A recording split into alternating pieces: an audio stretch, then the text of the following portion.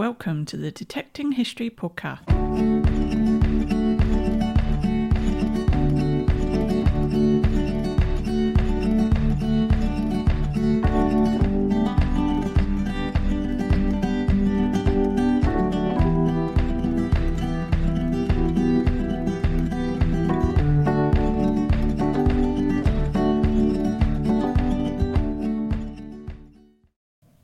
Hey everybody, and welcome to this week's podcast. Watcha always reminds me of my granddad. He always used to say that when he saw someone. If you're not from the UK, it's in some of the areas, especially down south, or maybe up north. I don't know. Let me know if it's up north as well. But watcha is kind of an informal way of saying hello. How are you doing?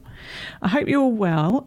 This week in the UK, we've had Storm Babette, so that's brought some chaos and people have been suffering with the winds and flooding. So I really hope you're all okay out there and you're safe. It is still going on currently as I speak, as I'm recording this intro. So hopefully that clears off, and then us detectorists can enjoy a nicely soaked but not too soaked ground, hopefully, at the weekend. And hopefully when you're listening to this, you're on your way to a lovely dig on a lovely sunny day and you're going to have perfect digging conditions. So what else has been going on this week? Yesterday, friend of the show Future Bleeps brought to my attention via an Instagram post the discovery of a new Iron Age British king due to a gold coin found in, wait for it, my home county, Hampshire. Oh my goodness, very exciting. Experts say the coin is stamped with the name Esun Ertos, meaning mighty as the god Essos or Essos. How do we ever know how to pronounce these things? Anyway, this king possibly led as a king out of Danesbury Hill Fort. And the experts think that the coin was possibly struck between 50 and 30 BC, shortly after Julius Caesar's first Roman raid attempt of Britain in 55 BC.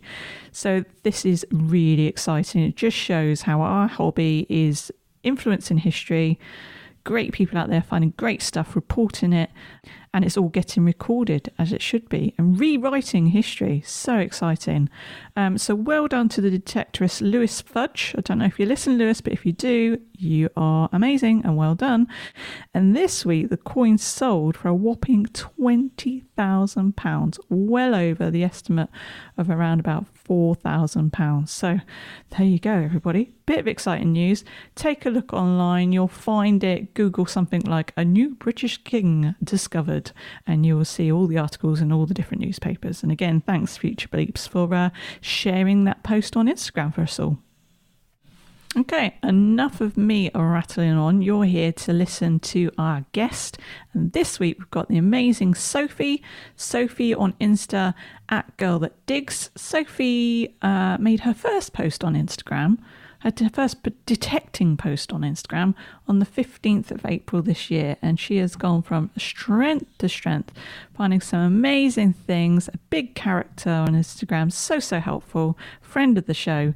You're really going to enjoy listening to her stories of everything she's found so far, and even some tales of some chaotic detecting experiences with robot lawnmowers. Who knew?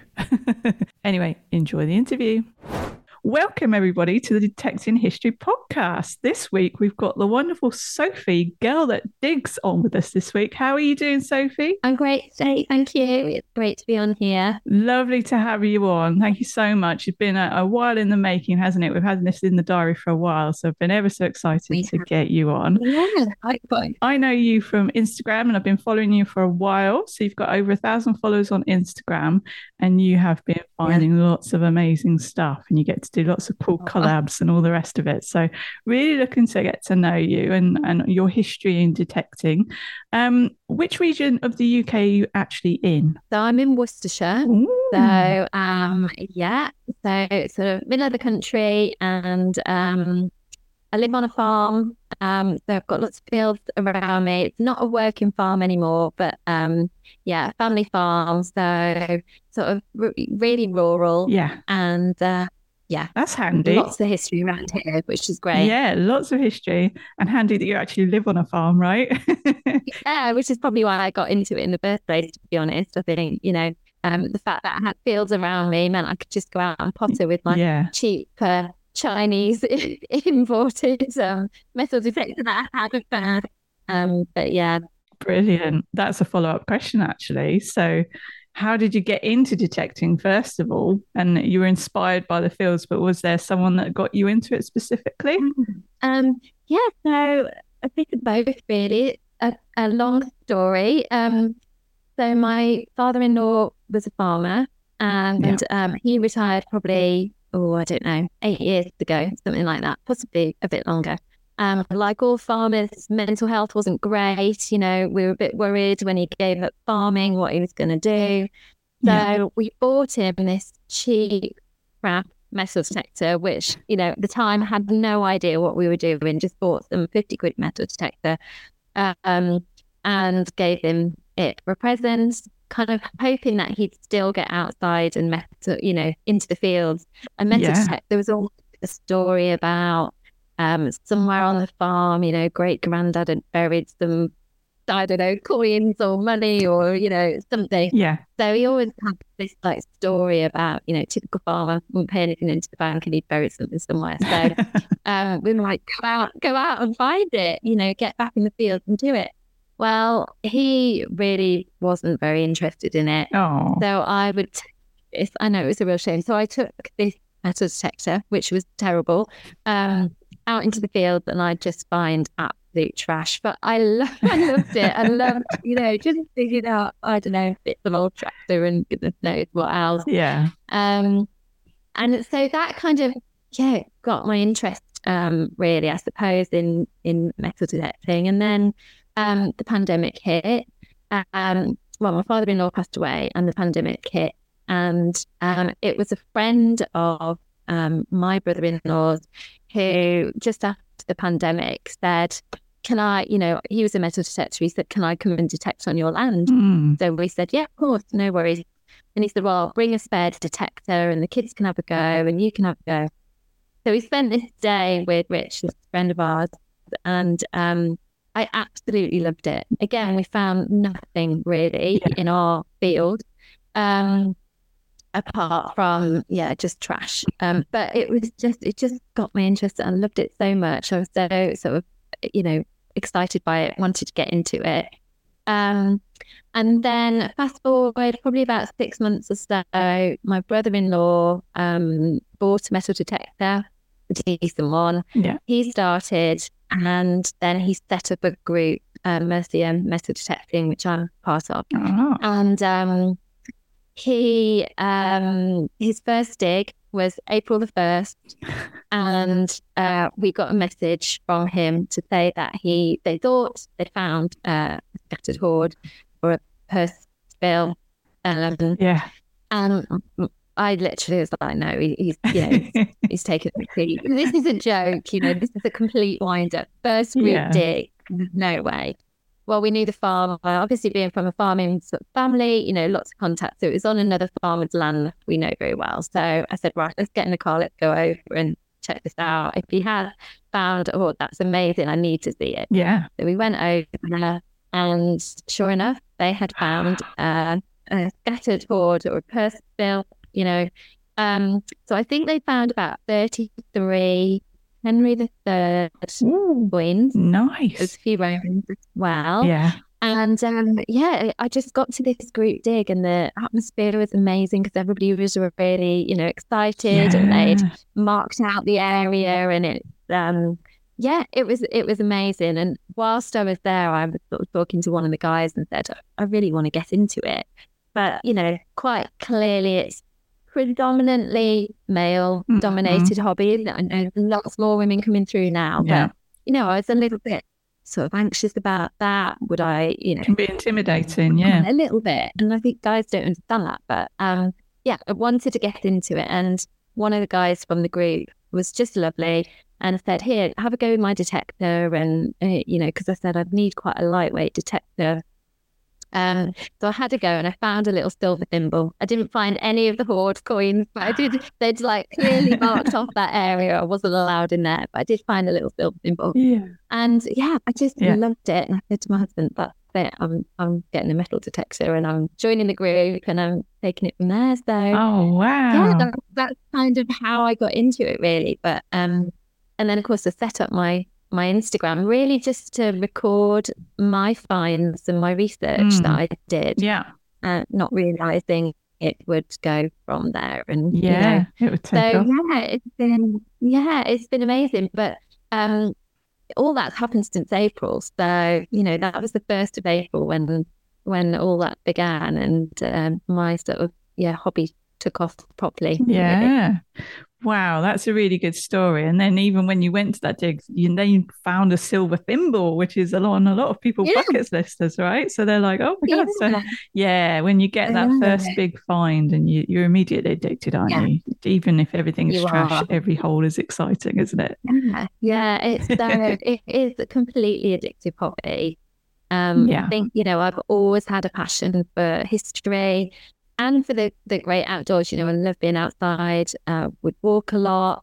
So it finds everything that, Mm, I love really. I was hooked. yeah. Day one, I was absolutely hooked. Hooked. And like you say, great that you're in the environment you are and you've got all that land. And then obviously your brother-in-law setting up the Yeah, group and everything. So it's just open to yeah. you, isn't it? And so you've grabbed it with both It hands. Yeah, I think if I'd have had to go out there and seek out permissions, I know that's hard. It's hard even with contacts in the sort of farming community. Mm, But I think if I'd have been living in a town and I had to go out, find land or find or join groups, I think it would have put me off a little bit. mm.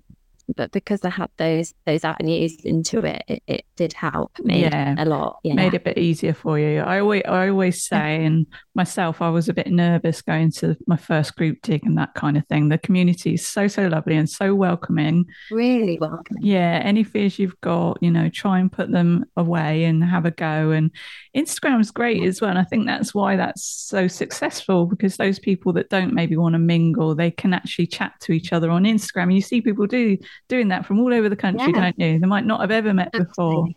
Yeah, it is lovely. And then the same with the YouTubers as well. Obviously, I Yeah. first got into detecting. I went through all of Digger Dawn's back catalogue. Haven't we all? It's brilliant. Yeah, and just the way she was learning, you saw her journey learning the hobby to where Yeah. she is now. And obviously, she's got that natural way of explaining things really well because she used to be a teacher and things like that. And she said it's so funny. And so that gave me the confidence. I was like, if Dawn can do it, I can do it. And you're also inspiring people, I'm sure, to go Oh, out and well, have a go. yeah, I mean, I hope so. I mean, the Instagram, you talk about the Instagram community. For me, it was a really massive thing because right away, I got on there and right away had followers. And I can't thank people on there really enough for inspiring me, but also helping me with, ideating of finds, giving me advice, Oh, yeah. and creating that sense of community and sort of friendship and belonging. I've made lots and lots of friends on there, which I've Yeah. since, met up with various rallies. And, this week I was out with Detective Ben and we went detecting one Oh, afternoon week, which was lovely. great.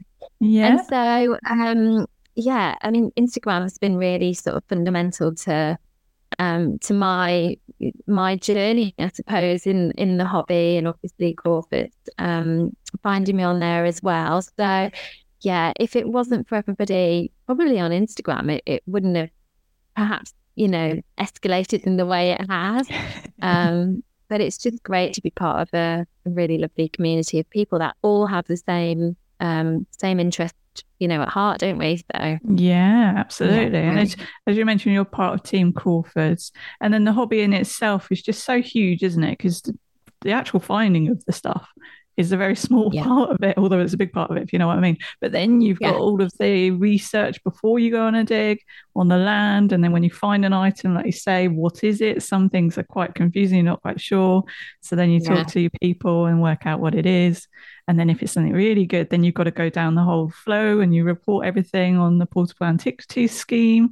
And then who knows, if you find your hoard, then you've got a whole nother level, haven't you, where you're waiting to see where it ends absolutely. up and which museum, that kind of thing.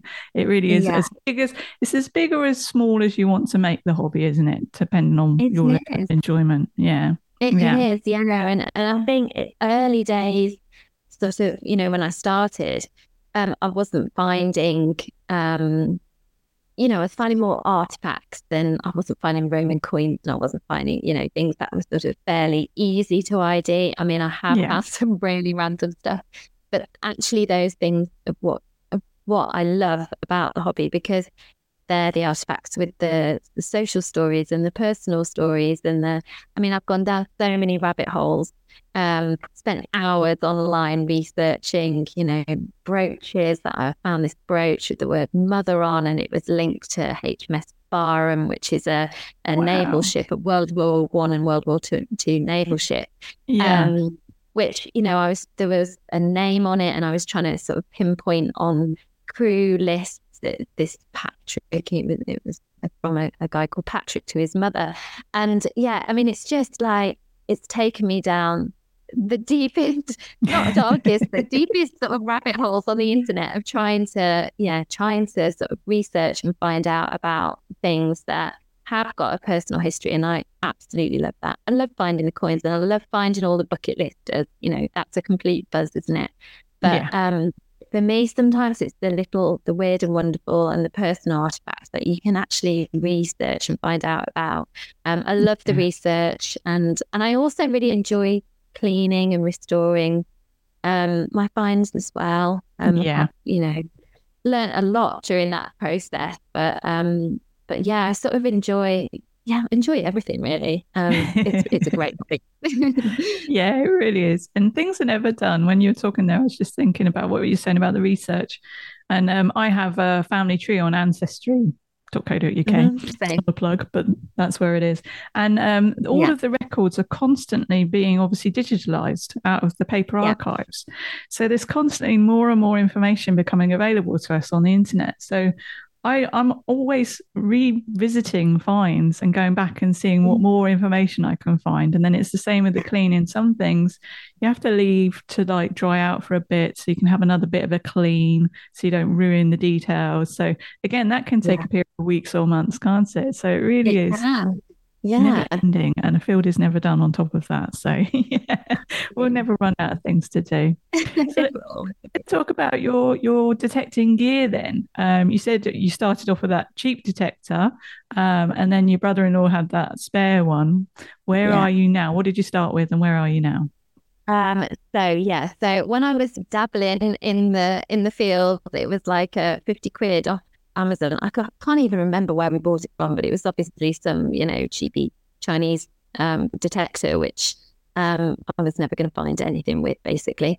But then my first detector that I bought, because I'd had to go with this guy Lee's, that's part of our club, and I said I really need something lightweight. His was quite heavy. I think he's got a Garrett, but it was quite heavy, and for me, I needed something lightweight. Mm. So my first detector, when I said right, I'm doing it, I'm buying one, I got the XP ORX, and I loved it. It was great. Yeah, really, really happy with it. It was lightweight, and I was finding stuff with it. Obviously, then I got involved with Crawford. Yeah. They're the main distributor for Mind Labs. So, they moved me over. Some will say to the dark side. I wouldn't say the dark side. I genuinely, I do love my Mind Lab now. So I've got an Equinox 700. Yeah. And again, it's very similar to the XP ORX in that it is lightweight. Obviously you've got the wireless headphones. And I think I've had more success with it just because it's got multi-frequency and yeah. More programmable. Yeah. And I'm a newbie, so I'm still learning all the time. I'm also technologically, challenged. So I'm not very good, it's very easy, isn't it, to go down the route of thinking, well, what can I tweak to settings wise to hopefully find more, or on our watch videos. And I started doing that, and then I realized I just was confusing myself, and I still am quite quite confused by settings and what this means if I change that. And so I tend to just use the factory settings pretty much on it. but I've had success with it, and I've definitely found my first hammered with it. Well, my first two hammers, my only two hammered boys, I should say, with it. And so I'm really happy with it. I love it, and genuinely kind of, I wouldn't use anything or talk about anything that I wasn't fully on board with. And I do. I'm really happy with the Mind Lab, and definitely found my machine. So so I use that. I use the Profind 40 pinpointer. Yeah. Again, my original pinpointer, which I actually really loved, was just a cheap hand-me-down from my brother-in-law. It's orange, so everybody would say, "Oh, have you got the Garrett carrot?" Carrot, yeah. Yeah, it wasn't a Garrett carrot. It was an Amazon special, I think. Just happened to be orange, but it did the job. But I've got the Profile 40 pinpointer now. So I use that. Very happy with it. And spade-wise, I tend to use these two. I like either the Mind Lab Pro spade. It is a little bit heavy for me to carry if I'm out and about today. Yeah. So probably my favourite is the emitter spade, which most of my permissions are pasture. So I really like that particular spade because it's got serrated edges to cut through the roots, and it's lightweight. Yeah. It's quite small. It wouldn't be for everybody, I don't think, but I really like it, and I can carry it all day, and it doesn't sort of trouble me weight wise. So that's the key, isn't it? You do have to consider weight on all these things, especially when you're out for so many hours, digging hundreds of holes. It takes its toll, doesn't it? It does, yeah. I think I've built muscles in places that I didn't have them before. I found it's got easier and it's got more comfortable. When I first started out, I would ache a lot, but obviously I've just got more and more used to it, and I can be out all day now without suffering too much the next day. But my lightweight machine and my lightweight spade definitely help. Yeah, it does make a difference, doesn't it? And it's good to meet up with folks on digs, and everyone's always happy for you to hold the machine and see the weight if you're not quite sure which route you're going to go. And then all the folks in the shops are quite helpful as well if you can make it to one of the stores, whichever one it is. And then finds bag, have you got like one that you got round your waist, or do you just have a jacket? What do you do with your finds? No, I have a fine bag. I had, again, just an Amazon special. Good old Amazon. I feel like my entire life comes from Amazon, to be honest. And the delivery drivers are always here. But I had quite, I've got two finds pouches, but the one I just, wear around my waist and put kind of everything in, my phone and all my supplies and, trowel and pinpointer and everything. But I do find that it can get a bit heavy and it annoys me after a while, so banging around on my hip. I don't know if you find that. Yeah. But so I do have a small XP pouch, which just lately, the past couple of times I've been out, I've used that, and it sort of sits more like a bum bag from the 80s or 90s whenever we were wearing bum bags. I find that quite comfortable, to be honest. And just lately, I've been using that. I could just about get everything in. Have to sort of streamline my supplies a bit, but it would be no good on a hot day. You couldn't get like a bottle of water or anything in there, but that's quite handy. Yeah, and it's just quite comfortable because it's not sort of banging around on the. I have to like spin it round to the back, to the back. Otherwise, it just makes my hip ache. But I wear that and take a little coin. Pot and that's it. That's all you need then, isn't it? It does very much depend on weather and how close I am to either the car or the house. So I live in a house on a farm. It's not my farm. So sometimes the field could be like 200 meters down the road. Sometimes I've got to walk like 1.5 meters kilometers, to the field because it's not accessible apart from tractor. I don't have one of those. Yeah. So in the summer as well, when it was quite hot, so I've got a sort of an Amazon special as well. We are not sponsored by Amazon, people. We just No. shop there a lot. So I've got like one of those army utility ones. So the bag is all at the side, and then that gives me room for my I've got a Garrett serrated hand digger, which is on my belt loop on the other side, so that kind of evens me out. And then I tend to have a backpack on, and in there I've got like my water and my snacks and all that kind of stuff. But then in the summer, it gets really hot. And I actually did get myself like a fishing vest thing this year. So it was like a ladies' fishing vest, but it's got about 25 pockets on it. It's amazing. So you can have like your good finds and then your trash and all that kind of stuff. So yeah, it does depend. And it does get heavy when you find all the boats, the bits off a tractor, and then it starts loading you down, doesn't it? Because I know. You have to take those away with you, folks. You must take them away and dispose of them properly. And then, but if I've got my backpack, then I can shove some of that in there, and at least it evens it out a bit for me, because it can get bad. I know. I have to say, I wouldn't say I'm lazy, but I do try and keep my paraphernalia to a minimum. So it's rare I take a backpack. Yeah. Sometimes if I'm out on my own, I'll take a backpack, I'll take it off, I'll leave it by a tree or something. Yeah.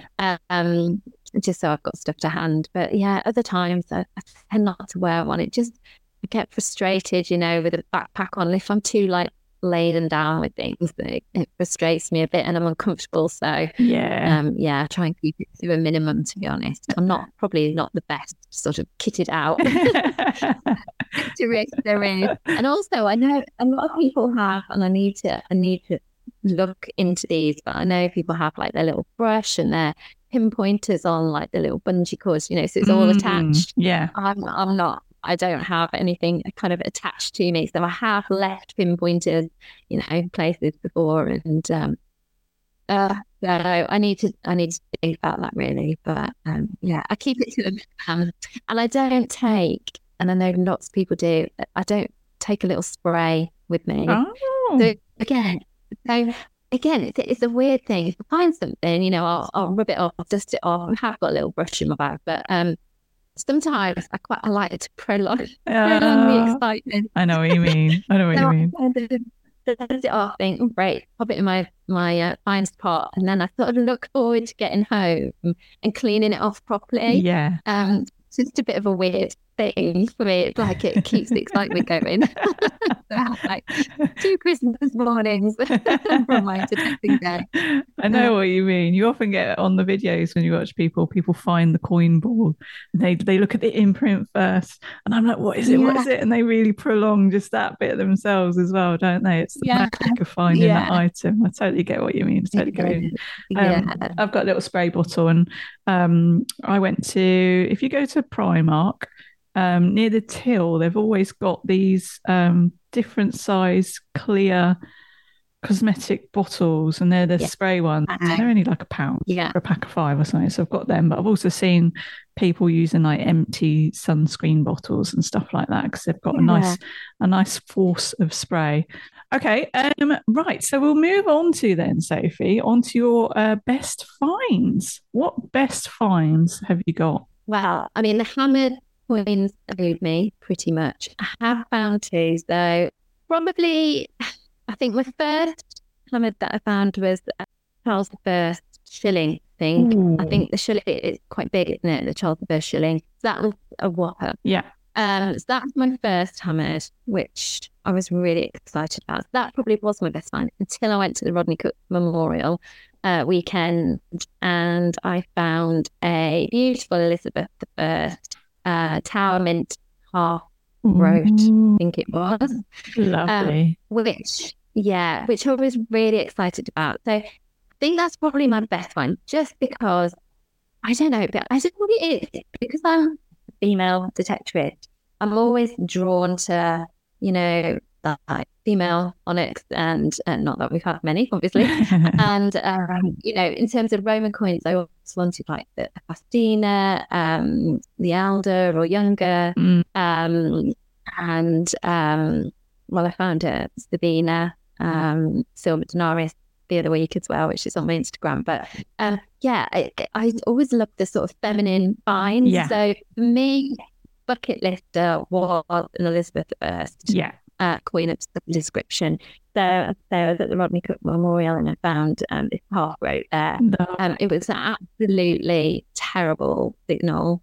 I was detecting with somebody, and to be honest, if it hadn't been for him sort of making me keep digging,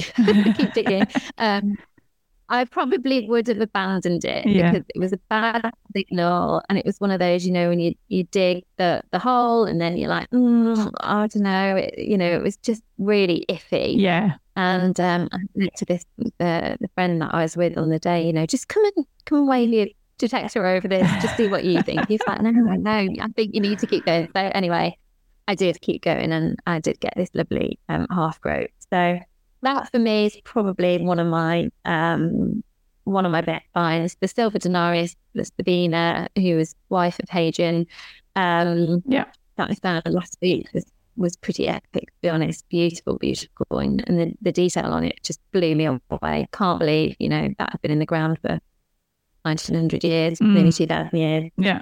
And then last week it had a bit of an awesome week last week because I found that, and then I went on our land here at the farm. I very rarely detect here just because we don't farm the land now, we have tenant farmers. Right. And but there's a lot of trash on the land, to be honest. Right. And generally I haven't found much here. But I went on one of our fields. It had just been ploughed. I've kind of named it Halfpenny Hill, but just because I found all about these halfpennies on there. And I thought, I'm not really going to find anything else, I don't think. But it had been ploughed. And so I went back on there, and I was really, really amazed and delighted to find a fibula on there. Oh. So I know it's not, on a bucket list of finds, it's probably not up there for most people. But for me, I think the fact it was on our land, and I knew therefore that, the Romans had passed through, been on our land, whatever, so close to home. For me, that was, I was just so chuffed because it's magic, isn't it? It kind of meant a lot, being on our land and being so close to home. I was like, felt like I could feel them in that field. So, yeah. So yeah, love that. But I've had lots of lovely finds, and I have been lucky. But the sort of the hammers, they do elude me, to be honest. There's lots I would like to find, but I haven't. Yeah, you'll get there. You'll find them. You'll find your groove for sure. And it's interesting that you have dug that signal, like you were saying, and it was only the fact that someone was like, come on, and you did. And it's quite scratchy. The thing is, they're so thin, aren't they? It depends how they're laying in the ground. So it's like they're one way or maybe partially under a rock. And quite often there's other trash in the same place. You're hearing like an irony tone, but then there's a good tone, and you're like, shouldn't I? But things like crotal bells as well, you're always going to get the mixed tone with the crotal bell because you've got the bronze, but then you've got the iron ball inside, so it's going to give you a bit of an iffy signal. So that's why it's important, as to what you were saying earlier, to learn your machine and become one with your machine almost, isn't it? And you really understand what's happening. Yeah, or like me, just stick everything. Yeah, absolutely.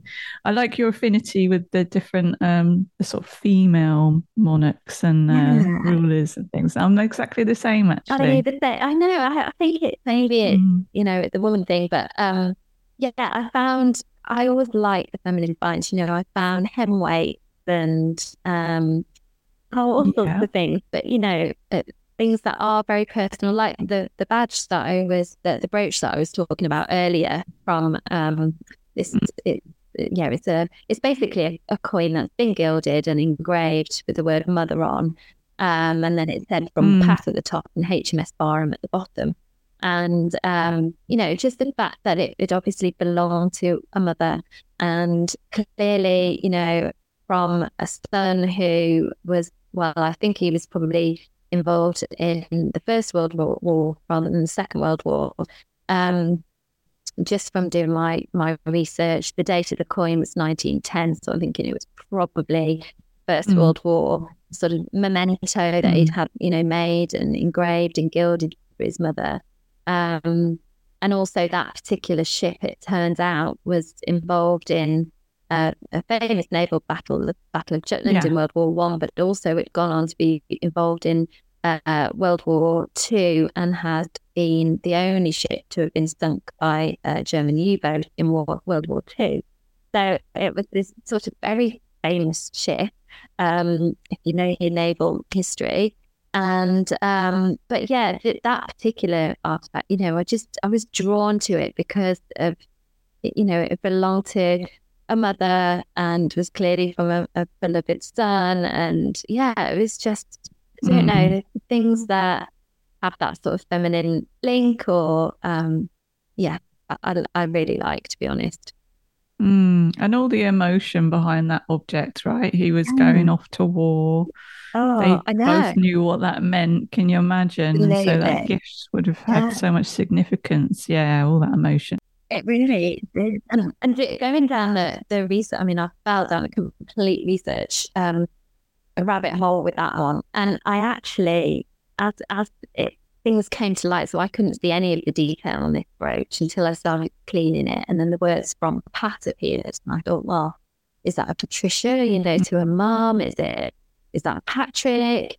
And then I saw the words HMS Barham. So then I Googled HMS Barham.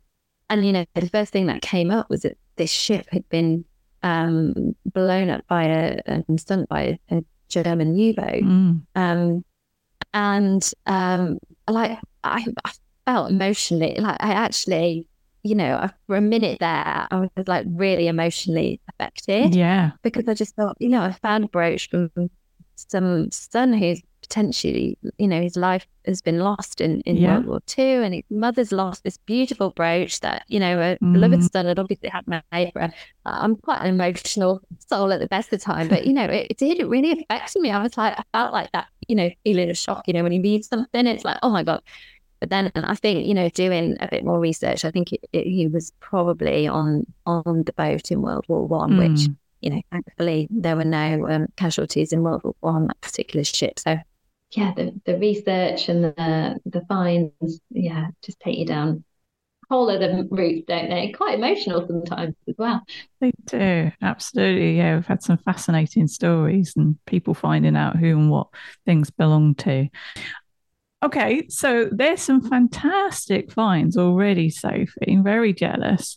I then swiftly always move on to, have you found anything weird or odd yet in your journey? Yeah, so I've had a few probably, but one of my favourites, again with a sort of feminine link, I suppose, was I found it was half of a butterfly, and it was very decorative, very pretty, and I loved it. It was just like, half butterfly wing, and couldn't really understand what it was. I had no idea. I was trying to ID it. Again, another rabbit hole. I found out lots about medieval obsessions with butterflies and, other periods of history having sort of these obsessions with butterflies. So in my head, I was thinking, oh, this might be really exciting. It turns out, actually, Darren from History and Earth helped me ID it, who I know you had on here a few weeks back, didn't you? About his sword. But he found, it must have been on the PAS, he found a possible ID, which we believe it was a Victorian skirt lifter.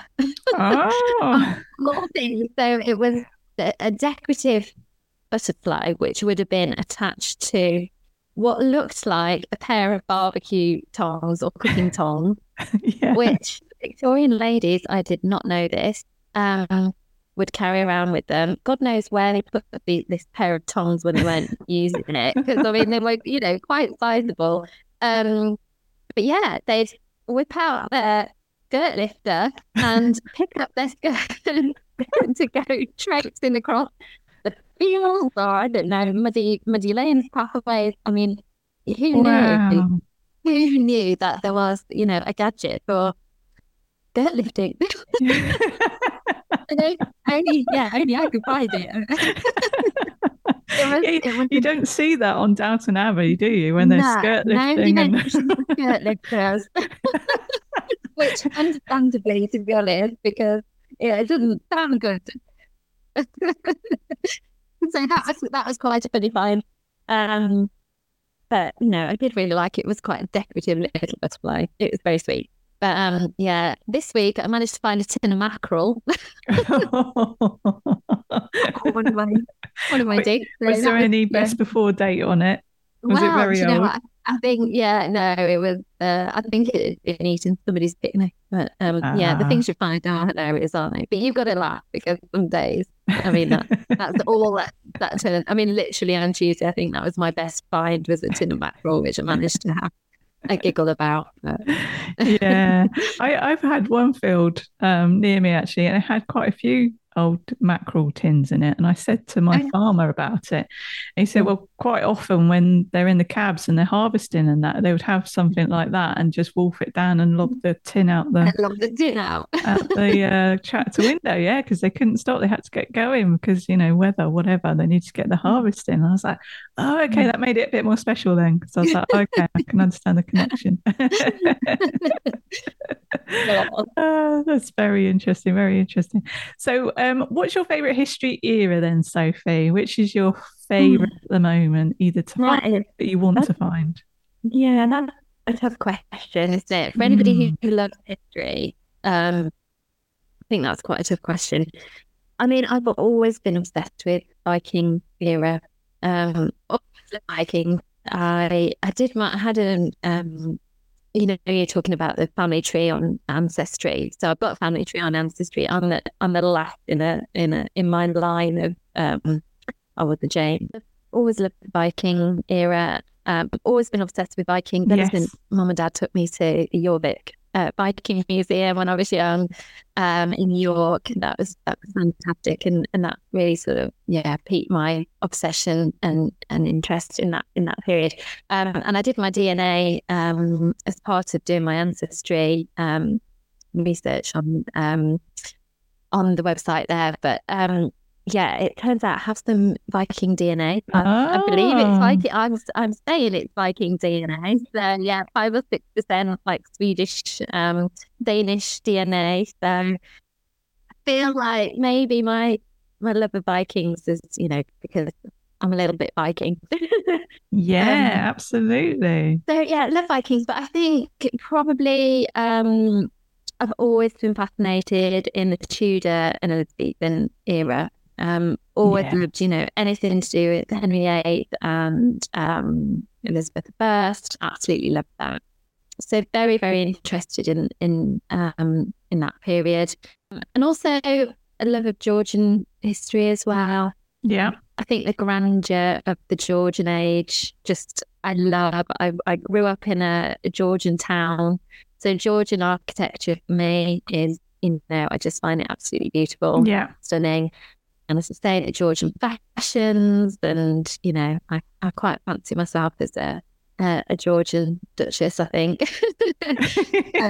with all the amazing wigs and bustle, and just amazing. Oh yeah, absolutely. So it's hard, but I'd say probably those 3 periods. But I think over the course of this hobby, I've actually become more and more interested in medieval history. That was a period I knew very, very little about, to be honest. Plantagenets, I didn't know a great deal about them, but I've, thanks to Dan Jones, I've been, sort of researching and reading and listening to a number of his audiobooks on, Plantagenets. And so, there's I tend to like periods with a bit of grit. Yes. I like gritty history, and the Vikings and, Henry VIII, and obviously just sort of fascinated by, gritty periods of history, really. So well, there's a real story to get your teeth into. I love the social history and the stories, and yeah, amazing. Okay, great. So, who is your favorite monarch or emperor then? We have sort of touched on this before, but at the moment, who do you think's your fave? So I'd say probably Elizabeth the First. Yeah. Yeah, I'm keeping it. Yeah, I'm going with the female monarch here, Yeah. and I just always, as I say, always love Tudor history, Elizabethan history. I think her 45 years as a monarch is pretty darn impressive, isn't it? Yeah. And I like a strong female, I find that inspiring.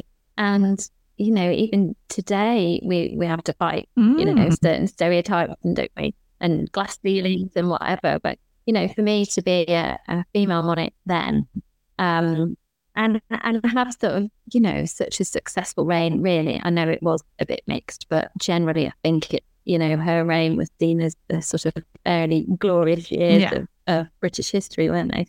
It's amazing, really, that that she sort of accomplished what she did. And then I've got this massive fascination with her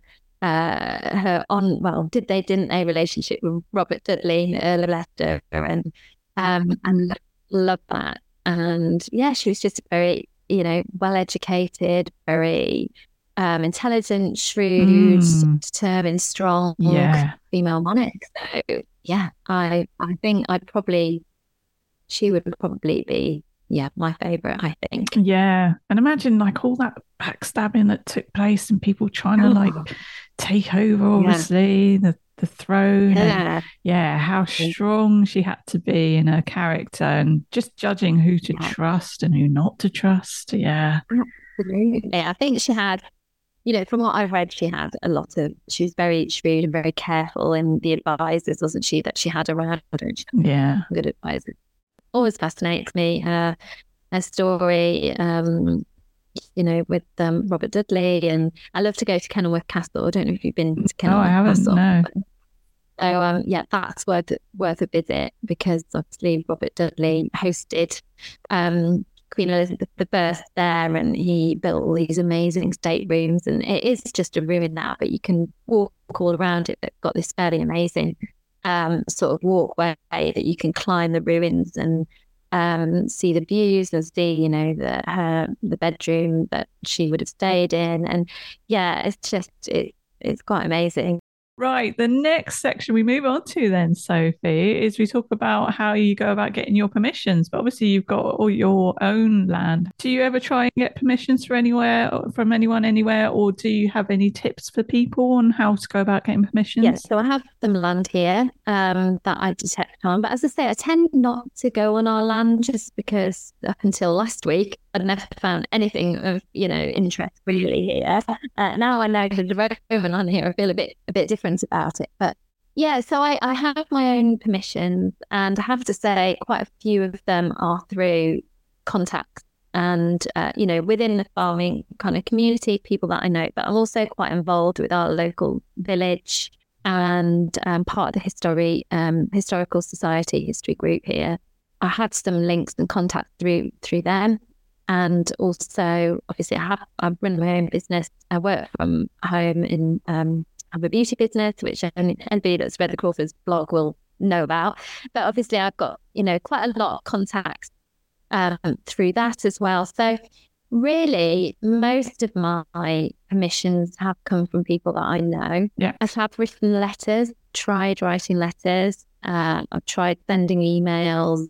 I haven't been very successful in that regard, but I have got another permission, which is actually a sort of a country house hotel, not too far from here, which I emailed them, and they've got they had quite a few fields there, and a medieval field with it's a very bumpy field actually, with medieval ponds in, and so I approached them and asked, would they let me detect there, and they agreed. So that was great. But yeah, mainly, it's been not easy for me, but my permissions have come from people I know. So obviously you're halfway there, really, aren't you, with that? It's harder when you've got to approach people by letter, or, you've got to go knocking doors. I haven't yet tried knocking on doors. quite, am I shy? I don't know if shy is the right word, but I would certainly be a bit anxious knocking somebody's door and saying, Mm. by the way, would you let me go and detect it? Just because I don't like, if anybody was rude or obviously it goes off, I'd hate it. So yeah, I haven't gone down that route, to be honest. And as I say, when I've sent letters that you don't always get a reply, despite me putting like a stamped addressed envelope in, or give my email. I mean, it's easy for people, but they just don't, do they? And it is hard. I know there's a lot of farmers are very precious about their land. They don't want anybody on it. Yeah. So yeah, it's difficult. I mean, in terms of tips, I'm still at that point with my hobby that, I'm still getting tips from everybody else. So I can't say I really have any great tips for getting permission, but just keep at it, I think, and be yourself and be personable and friendly, and hopefully, people will see that and trust you. And Yeah, absolutely. It's quite interesting. It can be quite surprising when you start talking to your friends and family about what you're doing. And then suddenly they'll go, oh, yeah, Bob. Bob's got like 100 acres. You should ask Bob. And you're like, I didn't know Bob had any land. And then, yeah, it's just like when you let people know what you're doing, they often really want to help you, don't they? So, yeah, it is a good way to share with people that you know and love. And then all of a sudden you might get these opportunities coming out. I did have a client again, like Bob with the land. She was like, oh, yeah, I've got, a small paddock field. I mean, it's sort of like my garden, but you're welcome to come. Well, it's in the village that I live close to, and it is actually a historical conservation area. So I was really, really excited. So I went, detector in hand, and got there. Yeah. Oh my gosh, my machine was going absolutely crazy. Could not understand what was going on with it. But it turned out she'd got one of these lawnmowers, like the robotic mowers that just goes round and round the lawn. Well, obviously they have to bury a cable, perimeter thing for it to track to. Yeah, to keep it in there.